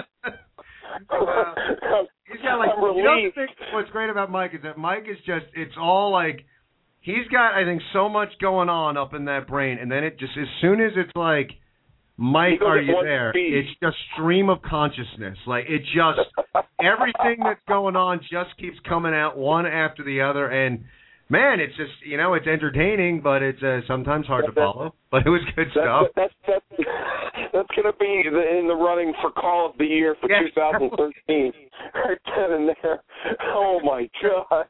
How much would you, like, piss yourself, though, if you're, like, sitting there watching the inauguration tomorrow and you see Bob Arian jump on camera and yell, "Vote Steve off"? Oh, my God. I hope I'm busy tomorrow during all that, to be honest with you. The minute he said the inauguration, I was like, "Oh no, please, no, not politics." I'm like, we almost jumped the shark with the race card, you know, the last phone call. We don't need to lose our viewership here on this show. We're trying to build it up. Exactly. Let's go back out to the phones. We catch our breath there. Let's go right here. Hey, caller, are you there? Hey, brother. How the hell are you? Yeah, we're doing all right here. How you doing, Who is this? Hulk Hogan. That's Hulk Hogan. Like a dream come true. What's going on? How the hell are you? I'm doing all right. You're doing all right? How the hell are you? Hogan, your needle's stuck. Wow, that's unbelievable. Steve, how the hell are you?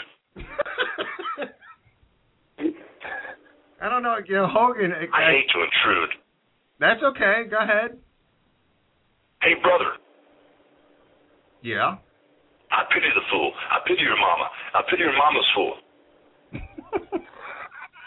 It reminds me. Hey, I'm from New York. Are you? I thought you were from Florida. What the hell is wrong with you? Are you crazy? You know, I might just be the way this show's going right now. What the hell is wrong with you? So you think you're a tough guy? Not tougher than you, Hulkster. Okay. You're right. That's for damn sure. Sure, that'll really work. Are you crazy? I think so, you know. Bang, splat, real fast. Hulkster, thank you so much for giving us a call. Hopefully we'll hear from you soon in the future. You're embarrassing me running around like an idiot in your trunks. Sold all those And there you have it. It sounded like him, but it's embarrassing. You're running around in 49er trunks. Yeah, okay. That's it's funny. That's what I love about doing this show. We have such a band of misfits, and you never know who's going to call and when, and just interesting times. And we're gonna stick with the phones. And caller, are you there? Hello, caller. Hello. Hey, is this Tristan? One and only Ken. How are you doing? Doing all right. How you doing, champ? Doing good. I've been MIA the past couple of weeks, so I think it's time. I think it's just about time that people hear my voice. You know what I mean? Glad to hear from you. How are you doing post? People didn't see it on the internet, but you were kidnapped by Bob Arian and Steve Off. Glad to hear you're out. You sound okay. How are you doing after that? Yeah, I mean, it happened some weeks ago. I'm doing all right. Me and my attorneys we're looking into the legality of that, but my lawyers tell me by the paperwork that I signed, I kind of signed away the law and all my rights. So I think we might just going to have to. Steve and I were probably just going to have to handle this in the ring. You know what? It's just lock me, Bob, and Steve in a cage, and just let me go at it. I've beat Steve plenty of times, so I'll just beat Steve up a little bit, and I just pummel Bob Arian. That's what I really think should happen. Lock the three of us in a cage, and just letting you have at him. So if you do have a cage match, is Steve Off going to get another shot at the BWO title? You know what?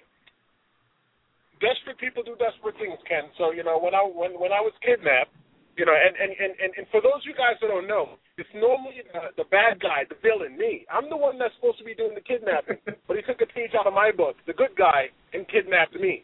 So but either way, desperate guys, desperate people do desperate things. So. Well, I'm sitting there, and I'm signing the paperwork away as well, too. My attorney told me that I most likely signed up for another match as well, too. So we're trying to get the original copies of everything that I signed. And this is for the BWO Heavyweight Championship. I know the BWO didn't really run over the holiday season. When will the BWO be coming back? Well, there's only one way to find out when BWO is coming back. You got to check out the website, bodyslamwrestling.com. Follow us on Twitter, @bodyslam, or check us out on Facebook, facebook.com/Bodyslam Wrestling Organization. That's the best way to find out when the shows are coming and who you'll see. And you might even, I may even feel generous, even though, I haven't probably signed away my entire rights. But you may feel generous that I may, take Bob Arian out of the ring and beat him up a little bit. Because, that's what old people need these days. You need to let them know that it's about the future. It's not about the past. Well, there's some other places, we'll check out the BWO, see when that's going on. But so where are you wrestling these days? I know you primarily you're the champ there in BWO, but you like to bring your talents elsewhere throughout the area. So what have you been up to lately?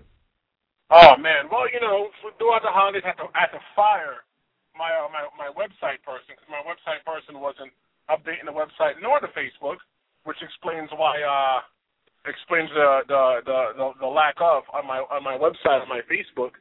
So February 2nd, I'm taking on Nunzio, Little Guido, in Middletown, New York at Party Zone USA. It's on they say it's on 211 in Middletown, New York. So it's pretty much for those of you guys who don't know, Nunzio was my teacher. So student meets the teacher. So it's time for me to show the teacher that that the student paid attention. That's pretty much it. And, check out my website. There's a couple more dates that I'm working on for the year. TristanLaw.com. if you want to find all the dates of me, because I'm going to have my new website person starting soon, so you can handle the website and the Twitter, and everything will be going good for me. That sounds great. Thanks for giving us a few minutes, champ. And you know what? Call back sooner than later. No problem. Well, thanks for having me as well. I'd also like to thank the people that wanted to vote for me, for Best Unsigned Talent of 2012. But honestly, I didn't really need to win that because I know I'm the best unsigned talent. I don't need anybody to go out and vote for me because all my real fans already know that I'm the best unsigned talent of 2012. And for those of you guys who know, let's feel bad for Steve Off and vote for him so he could go in TNA Impact, so you can watch, a guy get his ass whipped on TV. So Steve Off won't be getting his ass whipped by me on a regional level. He'll be getting his ass whipped on a worldwide level. So good luck, Steve Off. TNAGutcheck.com. Make sure you vote for Steve Off. Thanks a lot. Good talking to you. Take care of yourself, champ. Likewise. Enjoy. Get easy. And again, that's what I love about this show. You never know who's going to call in. The BWO Heavyweight Champ gives us a buzz out of nowhere. It's interesting. He had a great showing in the voting for Best Unsigned Talent. Came in second place to Steve Off. Still had a number, a few hundred votes supporting him. So Tristan definitely had a good showing in the ballot, but Steve Off came out on top, and, Tristan saying he wants to see Steve Off get his ass whooped on national TV. So whatever the reasoning is, whether it's altruistic and supporting Steve or whether you just want to see Steve get his ass kicked on national TV, go ahead and vote for him on the Gut Check Challenge. Let's get our Best Unsigned Talent 2012 out there on TNA Impact. I wanted to hit something. We're going to the calls, and it's a good time listening to the phone calls. And again, you want to call 347-838-9815. Let's talk a little bit about the Hall of Fame, because Mike brought up a good point that the Clique is eligible, and I'm curious your thoughts, Dave, because I'm not a big fan of the Clique going in. I get it; they're all very influential in the group, but it's kind of weird to me for a backstage group of friends to go into the Hall of Fame because they gave it a name. I mean, it's weird to me, I'm sure back in the 80s, there's a lot of, Hulk Hogan and Andre the Giant were good friends. I don't know who else they were hanging out with, but, should we put that group of friends, in the Hall of Fame, but they didn't have a cute little nickname, so they don't go in as a group. It's not an on-screen group. It's weird to me to put in a group of friends that were traveling together that happened to give their group a name. And to be honest, individually speaking, it's weird for, I'm okay with Triple H going in, but he can go in on his own merit. I think Nash and Hall can go in on their own merit, and obviously Michaels is already there. It's weird for me thinking of Hall of Famer X-Pac. I don't know. He had some talents, but it seems like that guy was just friends with the right people and, part of the NWO, part of DX. I don't think of him as a Hall of Famer, but it's a weird thing, and maybe it's a rumor that WWE has floated out there to see what'll happen, and I get it that the curtain call happened at the Garden, but I don't know. The Clique going into the Hall of Fame is weird to me, and I'm not a big fan of it. Your thoughts? I don't think it's a good idea either. There have been plenty of cliques in wrestling. Obviously, this was the most controversial clique, so to speak, backstage. For instance, Hulk Hogan has been known to run with his own kind of clique, with guys like, Brian Knobbs and Brutus Beefcake and Jimmy Hart and, Hacksaw Jim Duggan, and you might as well induct all of them together as a group and, call them, Hogan's Sheep or whatever, you know what I mean? I just don't see it. I just don't see a reasoning. Like you said, everyone, with the exception of Waltman, can go in on their own merit. I personally like to see, we've talked about DX possibly going in. If you want to do them as a group, I don't see that as a problem. And you say Waltman, knows the right people and, you know, what have you. But I said it last week, I'll say it again. Coco beware. I mean, you know, if he went in, they could put Jimmy Hart's megaphone in by itself. You know what I mean? Like, so Waltman's, I'm okay with Waltman going in if he goes in with a group like DX. Hall and Nash, they could, in my opinion, they should go in together. They did great stuff separately on their own, but together is when they made the most impact in the wrestling business, when they were the outsiders and then eventually helping form the NWO. If they went in with Hogan as the NWO, you know, if Hogan's not working for TNA anymore, you know, years down the road, I would be cool with that too. Yeah, but I just don't see the click. I don't see any reason why you need to put the five of them in there together like that. And especially if you haven't even put, I mean, Triple H has done a lot of good things for the wrestling business, and he has accomplished a lot in the WWE for his entire career. I don't see why you'd want to put him in by himself first. Then maybe if you want to get a nostalgia pop and sell a couple of T-shirts, then you could put him in with DX, you know, in a few years. You know, I just don't see any point in it. Plus, I think that because of the positive reaction that Ric Flair, you know, that Ric Flair had gotten in Miami last year because he went in a second time with the Horsemen, I think that's why that they're stumbling around with this idea of doing DX again, and then Shawn Michaels would be a two-time Hall of Famer. So I don't know. We'll see what happens. But it's funny because I highly doubt the Click. I'll be shocked if the Click goes in together. And it's interesting because I agree with you. I'd like to see the NWO go in, and so Hogan winds up being the guy who's, you know, he gets two inductees as inductions into the Hall of Fame. And I'd be okay with that. The one thing, like this year, it being this year, I agree with everything that you're saying, and I agree with you know, as much as Triple H has garnered a lot of criticism over the past few years, man, that guy goes in on his own.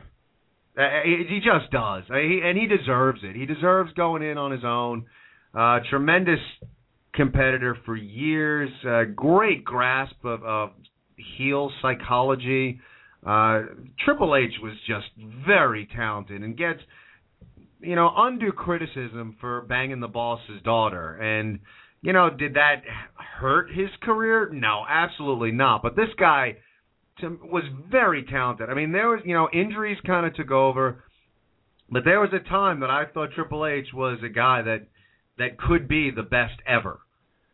Just everything he brought to the table, you know, the build he had, plus his understanding for the business and in-ring psychology. I just saw Triple H was incredibly talented in his prime. You know, injuries kind of shortened things for him. But that guy goes in on his own as far as I'm concerned, number one. Number two, Shawn Michaels, I'm okay with him having a second induction, just not this soon. It was something so special that Ric Flair is the only guy to have two inductions. Let's wait a while. We got time. I agree with you. Like, let Triple H get an induction on his own. Years from now, you want to put DX in. You know, Michaels gets his second induction, and Triple H gets second induction. Fine. You wait a few years, you put the NWO in as a group, and Hogan gets his second induction. Fine. But I would like it to go for a few years that Ric Flair is the only guy to have two Hall of Fame rings. Because it was something special, and they built it up as something special, and I think it should last for a few years. The other problem I have with the group, and not the Click, but DX, is really and truly, if you're going to put DX in, China should be going in.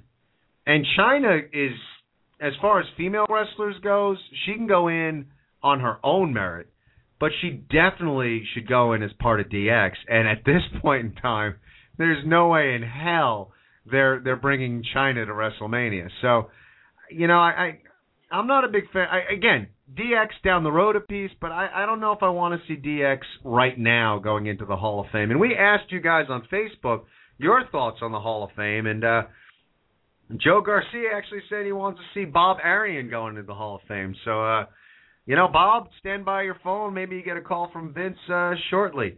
Bob, the Hall of Fame of nut jobs.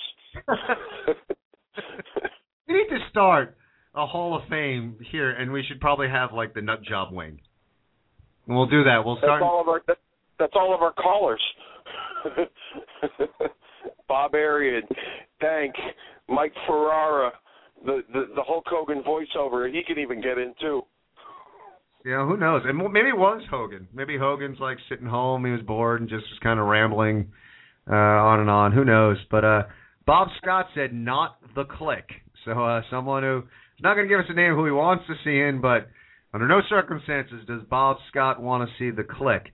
Our friend cameraman Carlos, producer of our NWA on Fire TV program, says pro wrestling's oldest living legend, Angelo Savoldi, and that's a good name, and I wouldn't mind seeing him get an induction, especially a guy from the area. So that again, like every year with inductions, they usually grab some of the old timers and stuff. I would love to see Angelo Savoldi go into the Hall of Fame. I'm surprised he's not in already. Justin Rosenbluth says in the celebrity wing, Bob Barker. Call him to the stage like he's a Price is Right contestant. That would be awesome. Bob Barker, come on down. John Trezol. I'm sorry. I'm bad with these pronunciation of names. John Trezol Lavi Trezol. That's why we have a producer. Yes. Anya, get on a phonetic spelling for that. But thank you very much. But he wrote it Ken Reedy for the WWE Hall of Fame. So, I'll be waiting by my phone. I'm sure I'll get a phone call real shortly. Michelle DeGee, Celebrity Wing, votes Cyndi Lauper. Cyndi Lauper, another woman, totally deserving of going into the Celebrity Wing. In my opinion, also Mr. T. Two guys, if they're going to have this, quote, Celebrity Wing, when I look at Cyndi Lauper and Mr. T, that's a no-brainer. Those two should have been in a long time ago. AJ Ramirez, Mario Mancini, or Just Incredible? John Clifford, Macho Man Randy Savage, Scott Greenbaum, Savage, Kevin Thomas, Randy Savage, and Elizabeth. So rounding out your fan votes with a lot of Savage talk. And I read something interesting this week about Randy Savage because I had heard that Lanny Poffo was holding out for the Poffo family to get inducted together. So it would be Angelo, Randy, and Lanny would go in together. And personally, and I liked Lanny, and I liked when he was the Genius. I don't know if I really saw him as a Hall of Famer, barring, I'm going to stop. I think we need to throw out the Coco Beware factor, the Coco factor, because, yes, you go to Coco, okay, yeah, Lanny deserves to be in the Hall of Fame. But that aside, I don't know if I really saw Lanny as a Hall of Famer. So I thought it was kind of self-serving a bit that Lanny was drawing this line in the sand that, if Randy was to go into the Hall of Fame, he wanted the Poffo family to go in. But I read something that this week that Lanny Poffo said that Randy, when the Von Erichs went into the Hall of Fame, said, well, if they're going in as a family, we're going in as a family. If I get the call, I'm not going in without my family. And Lanny said, if that was Randy's wish, we're not going against his wish since he's passed away. That was his wish, and we're sticking to it. So I found that interesting, and I'm more okay with it if the Poffo family is going to draw that line in the sand and say, well, we're going in as a family, and if we're not going in as a family, we're not going to go in at all, even though as a wrestling fan, I think Randy Savage more than deserves going in on his own. Your thoughts on Savage? Oh, absolutely. I totally agree. I'm a huge Macho Man Mark. I mean, the guy was ahead of his time. He did so much for the wrestling business. And even I don't know. It just seemed like he quietly stepped away. It's like I wish there was a final period to the end of that great sentence known as his career where he can get recognized.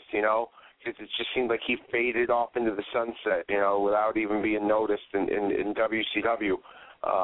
That giant, cluster that company was. I will say this, and I may ruffle some feathers by saying this, but that's just me being a selfish wrestling fan just for a moment.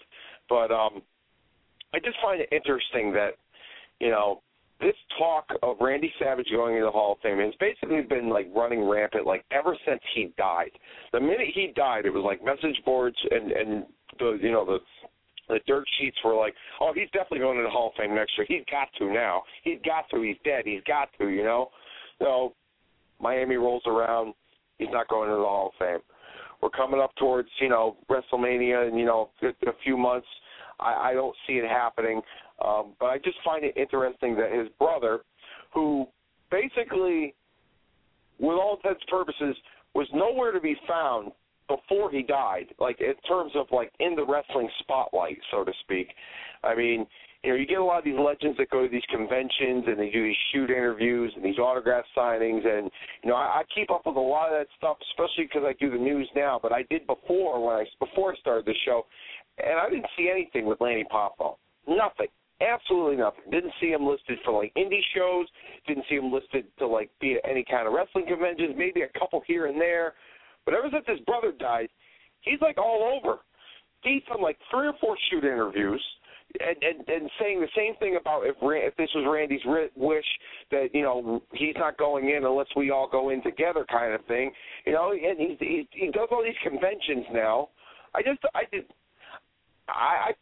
find it a little odd, and I think it's pretty messed up in some ways that like all of a sudden now his brother's coming out and in order for his brother to get that 15 minutes of fame, it had to be at the expense of his brother's death. You know what I mean? I just don't. I find something fishy about all that personally, and unfortunately, that's just how some people in the wrestling business are. That's just my opinion.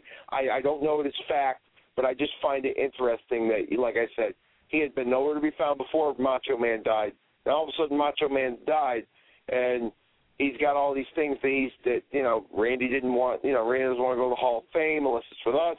And then all of a sudden, he's doing all these appearances, and all making all this money with these shoot interviews.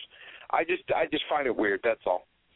No, and you're right. I mean, it's a good point, and my point is, if he's telling the truth, then I get it. But you're right. Is he looking for his, 15 more minutes of fame? Is he, you get into the Hall of Fame, I'm sure doing signings and stuff, you can charge a little bit more money.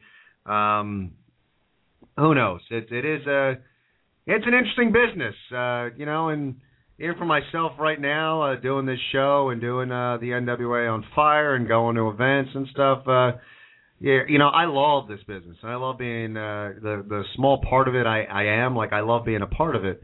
But it is a shady business, and there are sometimes people got to do they're out for their own, and I've met some really great people, but it's still it's a fascinating business. It really is, and you're right. I mean, who knows? Maybe this is something where Lanny's a little hard up for money, and this is something that can help what he charges. But the thing is, it's funny because whether that's the case or not, I don't see Vince McMahon or the WWE, whoever's in charge, being like sitting back and saying, "Oh well, Lanny's demanding this, so we better do it." I mean, it's almost like it's. I would almost think with the way what we've seen out of Vince McMahon's personality, it's almost a detriment. I can almost see him sitting in his office saying, "Well, Lanny's going to demand, well, I guess we're never putting him in the Hall of Fame. You're not going to blackmail me." I mean, I can't fathom Vince saying, "All right, we're putting the Poffo family in because Lanny said so." So, who knows? Should be interesting to see how it all plays out. But definitely, as we saw on our Facebook page, a lot of people want Savage in. Savage definitely deserved to be in the Hall of Fame. And hopefully, whether it's politicking or family business or whatever it is, at some point in the not-too-distant future, we see Randy Savage in the Hall of Fame. But for now, it is that time. We've gotten to it. We're getting close to the end of the show, and here we go.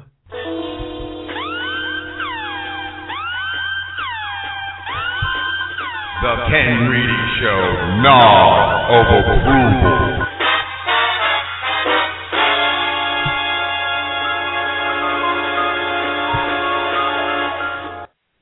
Each and every week we get towards the end of our program, we have a thing called the Nod of Approval, which we talk about, well, we give something a nod. Something that we saw in the world of wrestling that we just sat back on the couch and we nodded to ourselves and said, you know what, that works. That worked. It could be anything. Could be a match, a promo, an event, anything in the world of wrestling that just, you sat back on your couch and you just went, you know, man, that worked. I like that. That was good stuff. So, without further ado, Dave, who gets your nod of approval this week? Well, I've been really high on this individual, and he showed me once again how impressive he can be. But Antonio Cesaro gets my nod of approval this week, not for interrupting that terrible segment of Miz TV with the Miz and Ric Flair on Monday, but his match with Kofi Kingston on SmackDown on Friday. Kofi was jump off the top rope, and it looked like he was going for like a Hurricane Rana, and all of a sudden Cesaro countered it into the equalizer so quickly. It was just very impressive. His strength and his innovation, it really impresses the hell out of me, more so than his character. And I think that is also going to help get him over even more. It's just the innovative moves that he does, and how well he transitions, and stuff like that with those moves. So I was once again impressed, and I hope that they do something good with him as far as WrestleMania goes, because he's really shown me and probably a lot of other people that he's got the goods to be a major player in the future someday. I agree with you. I mean, I think he's definitely a very talented individual, and if we had a segment on this show called, instead of the nod of approval, the head shake of disdain, it would have been that Ric Flair Miz segment, because I did find myself sitting there going, come on. I mean, I was, it just, again, the Miz face thing is awkward, and I was just kind of, come on, Rick, Rick, stop, please. But, everything that Cesaro is bringing to the table right now, I'm liking it. And one thing I'll tell you with Cesaro that I'm really enjoying is, which I don't remember if I've ever seen anyone do this before, but the fact that he's a foreigner and he's bringing the U.S. flag to the ring with him in almost like kind of a sarcastic fashion that, just kind of mocking America while waving the American flag. I mean, the obvious choice has always been, you bring your country's flag to the ring. I think it's such an interesting take on that character, and kind of, sarcastically saying that he loves the United States. So, you know who did that? You know who did that before Cesaro? The Rougeau brothers. Did they? Do you remember the Rougeau brothers when they used to before they were managed by Jimmy Hart, Jacques and Raymond? They used to come out waving like little mini American flags. In fact, their theme song, which they sang, was called All American Boys. Wow, see, that's why I like having you on the show. Like, you remember stuff like that. I do remember the Rougeaus. Like, I have forgotten. Yeah, okay. Who knew that we'd be talking about the Rougeau brothers on tonight's show? But you're developing a bit of a man crush on Cesaro. Oh, please, I'll quit. If you say that again, I quit. I swear to God. Anyway, let's get back to the nod of approval. I have an interesting nod. We're going to be talking about man crushes on this show. Screw that. This is a kind of a cumulative nod. It's not just for this week, but I was sitting back watching SmackDown this week, and Booker T came down to the ring, and, he did his thing. He did his Booker T thing, and I just was like, you know what? He's really working as the GM.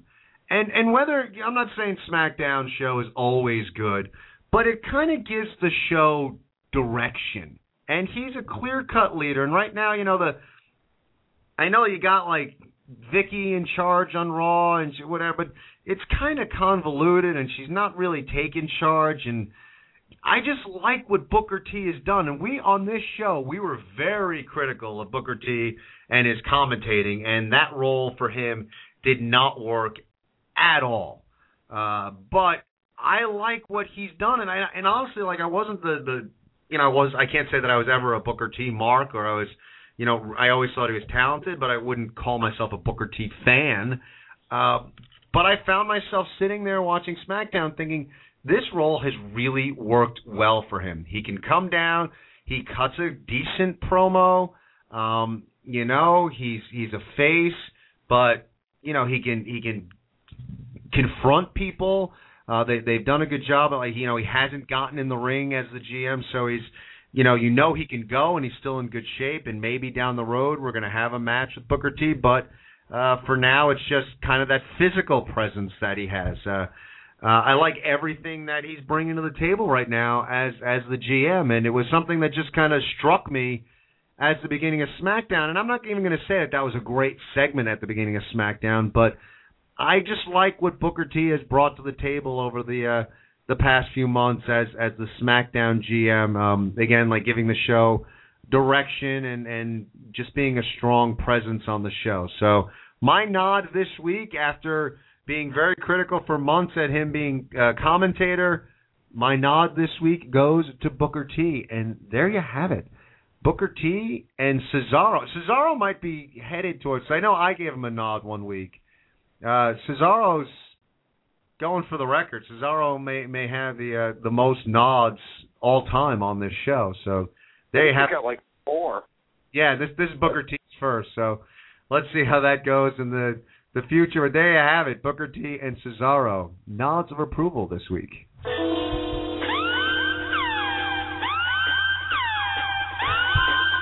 The Ken Reedy Show. Nod of approval.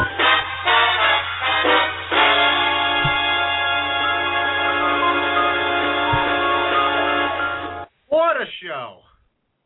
Man, I love you guys. You guys, when you're calling in and you just, these 2 hours just zip by, and I like about you guys when you call, I mean, you do bring the entertainment value, and, keep, when you call, like, just remember, man, like, when you guys are calling in, like, you're calling a radio show, people are out there listening, and bring it. And I like it when you guys bring it. Very entertaining phone calls tonight. Just keeps the show moving. Love hearing what you guys think of the world of professional wrestling, and just bringing your personalities to the table. It's good stuff. And wow, we're coming to the end of the show, and next week, I mean, we talked about how it seems like WrestleMania season is kind of started a little early this year in 2013. Kind of started right at the beginning of January, but let's face it. WrestleMania season firmly gets in a high gear as soon as the Royal Rumble is done, and next week we have a Royal Rumble pregame show, and my favorite pay-per-view of the year, the Royal Rumble. So looking forward to that next week. We want to hear from all of you. Dave, you looking forward to the Rumble this year? I always look forward to the Rumble. And you want to know something interesting fact? This historian over here on the other end of this line, that last year's Royal Rumble was our first show together, when the greatest tag team in wrestling radio history formed and took over the airwaves. So I think that's cause for celebration next week too, as well. We're gonna have to have a, pop the cork over here and celebrate. Yeah, I'm looking forward to it. I think honestly, and we posed the question, and most people said that they don't see it, challenging for the greatest Rumble in history. But with some of the names being thrown into the Rumble match, people look at 92 as being the greatest Rumble of all time. The Rumble match was great. The undercard was okay. You look at this year, you got a lot of potential in that Rumble match. Plus, you got Rock versus Punk. And you have the world title matchup between Big Show and Del Rio. This pay-per-view is shaping up to be, not all about match, but a pretty good quote-unquote undercard. The other match, whether they put the title match as the main event or whatever, but if I'm counting the Rumble match the main event, the other matches, looks like we could have a very solid 3 hours next week, Dave. Yeah, absolutely. It's tomorrow. Tomorrow. I wish the Royal Rumble was tomorrow.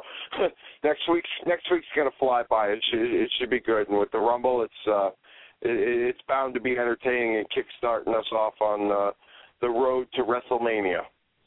Yeah, so you call us. Be prepared to bring it. We want to hear your thoughts on the Rumble next week. Next week, back to our regular time, 6 to 8 p.m. Remember, on Friday night, you can catch me on NWA on Fire. For Dave, thank you all for tuning in tonight. I am Ken. We are done tonight. Take care, everybody.